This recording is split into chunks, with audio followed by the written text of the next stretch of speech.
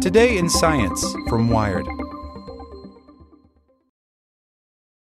Without the ones like you, who work tirelessly to keep things running, everything would suddenly stop.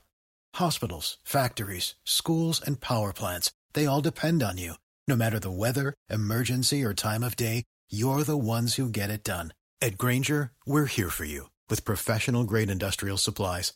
Count on real-time product availability and fast delivery. Call, click Grainger.com, or just stop by. Grainger, for the ones who get it done. As a longtime foreign correspondent, I've worked in lots of places, but nowhere as important to the world as China. I'm Jane Perlez, former Beijing bureau chief for the New York Times. Join me on my new podcast, Face Off, U.S. versus China, where I'll take you behind the scenes in the tumultuous U.S.-China relationship. Find Face Off wherever you get your podcasts.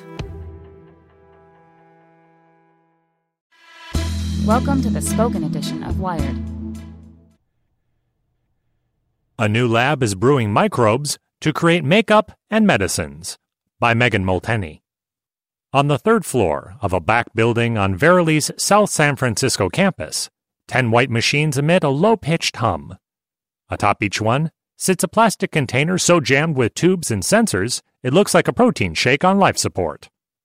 Inside, beige-colored broth bubbles away while tiny high-res cameras capture the frothy footage and stream it to the cloud.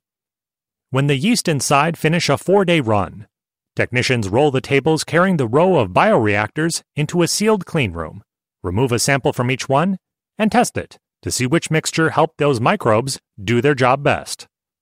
It's kind of like, to go back to a bit of pop culture from the 90s, analogous to keeping a Tamagotchi, says Will Patrick, the bespectacled co-founder and CEO of Culture Biosciences. What are all these things you can do to keep the creature happy and healthy? We're just testing that on a massive parallel scale. Culture Biosciences can best be described as a virtual fermentation lab, a place where companies can send flash-frozen vials of yeast and bacteria to be raised and tested. The 12-person startup launched out of stealth today with $5.5 million in funding and plans to solve the bottleneck holding back a synthetic biology boom. For centuries, humans have been cramming microbes into vats and putting them to work. At first, it was mostly with the aim of getting tipsy or keeping milk from going bad. But as scientists gained genetic tinkering tools, they taught yeast and bacteria how to belch out more than just beer and yogurt. Fermented biofuels, food flavorings, and insulin began to hit the market. Today, with the arrival of precise gene editing technologies like CRISPR and powerful computer algorithms, if you can think of a product, you can design a microbe to make it for you.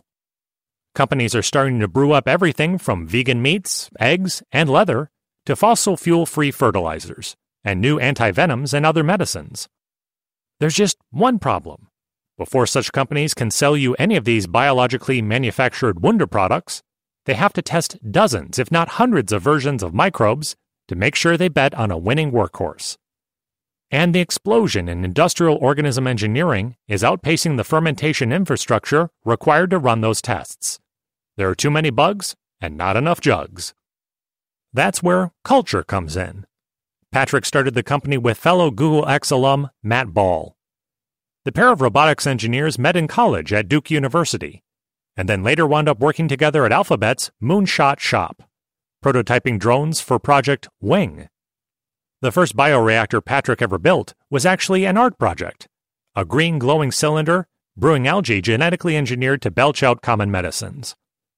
Pharma was just a prototype, a statement about how easy it could be to build an at-home system for fermenting your own drugs that Patrick created while an artist in residence at Autodesk in 2015. Not long after, he and Ball began brainstorming a company that could do on-demand fermentation for the coming wave of synthetic biology startups. Between Bay Area stints, Patrick spent time at MIT's Media Lab, getting exposed to some of the grandfathers in the field. Pretty soon, the pair were offered funding by Verily, previously Google Life Sciences, and space in a building at its headquarters to begin building a new breed of bioreactor. Today, they share it with other Verily investments, like liquid biopsy startup Freenome.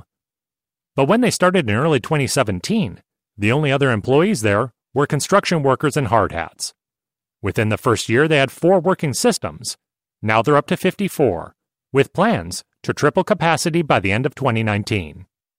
It's a big capital investment to build out tanks of your own and hire people to run them, says Nick Uzunov, co-founder and CTO of Geltor, a company that employs engineered yeast to make animal-free collagen for the beauty industry and Culture's first client. For companies like Geltor, contracting out tank space with conventional fermentation providers has gotten harder in the last few years as the pace of genetic engineering has accelerated. They've booked up months in advance now. Infrastructure just isn't keeping up with demand. Which is why Uzunov turned to Culture when his company was developing its first product. Besides Geltor, Culture is brewing batches of microbes for a diverse set of synthetic biology startups including Pivot Bio, fertilizers, Modern Meadow, materials, and SynLogic, medicines. These companies can check in on their experiments by tuning into a live data stream from each bioreactor's array of sensors and probes. They can see how well different engineered strains are producing each product. A drug in one row, a plant probiotic in the next. A human worker sets up each station, but then the reactors run themselves, with autonomous chilling systems that keep each flask at an optimal temperature, even as the hardworking microbes heat things up. The legacy hardware available to all these companies is really arduous and slow to use, says Patrick. The dilemma hit him hardest while he was touring a large synthetic biology company that had about 70 of its own bioreactors. Patrick commented on how many that was.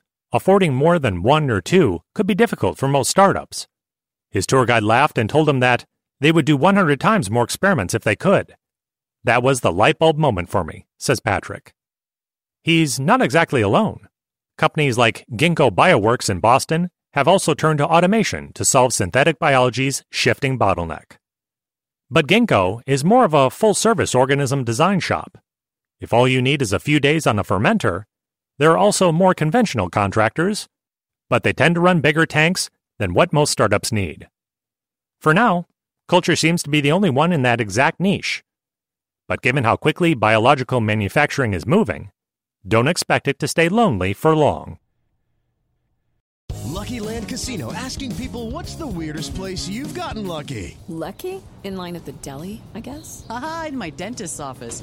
More than once, actually. Do I have to say? Yes, you do. In the car before my kids' PTA meeting. Really? Yes. Excuse me, what's the weirdest place you've gotten lucky? I never win and tell. Well, there you have it. You can get lucky anywhere, playing at LuckyLandSlots.com. Play for free right now. Are you feeling lucky? No purchase necessary. Void where prohibited by law. 18+. Terms and conditions apply. See website for details.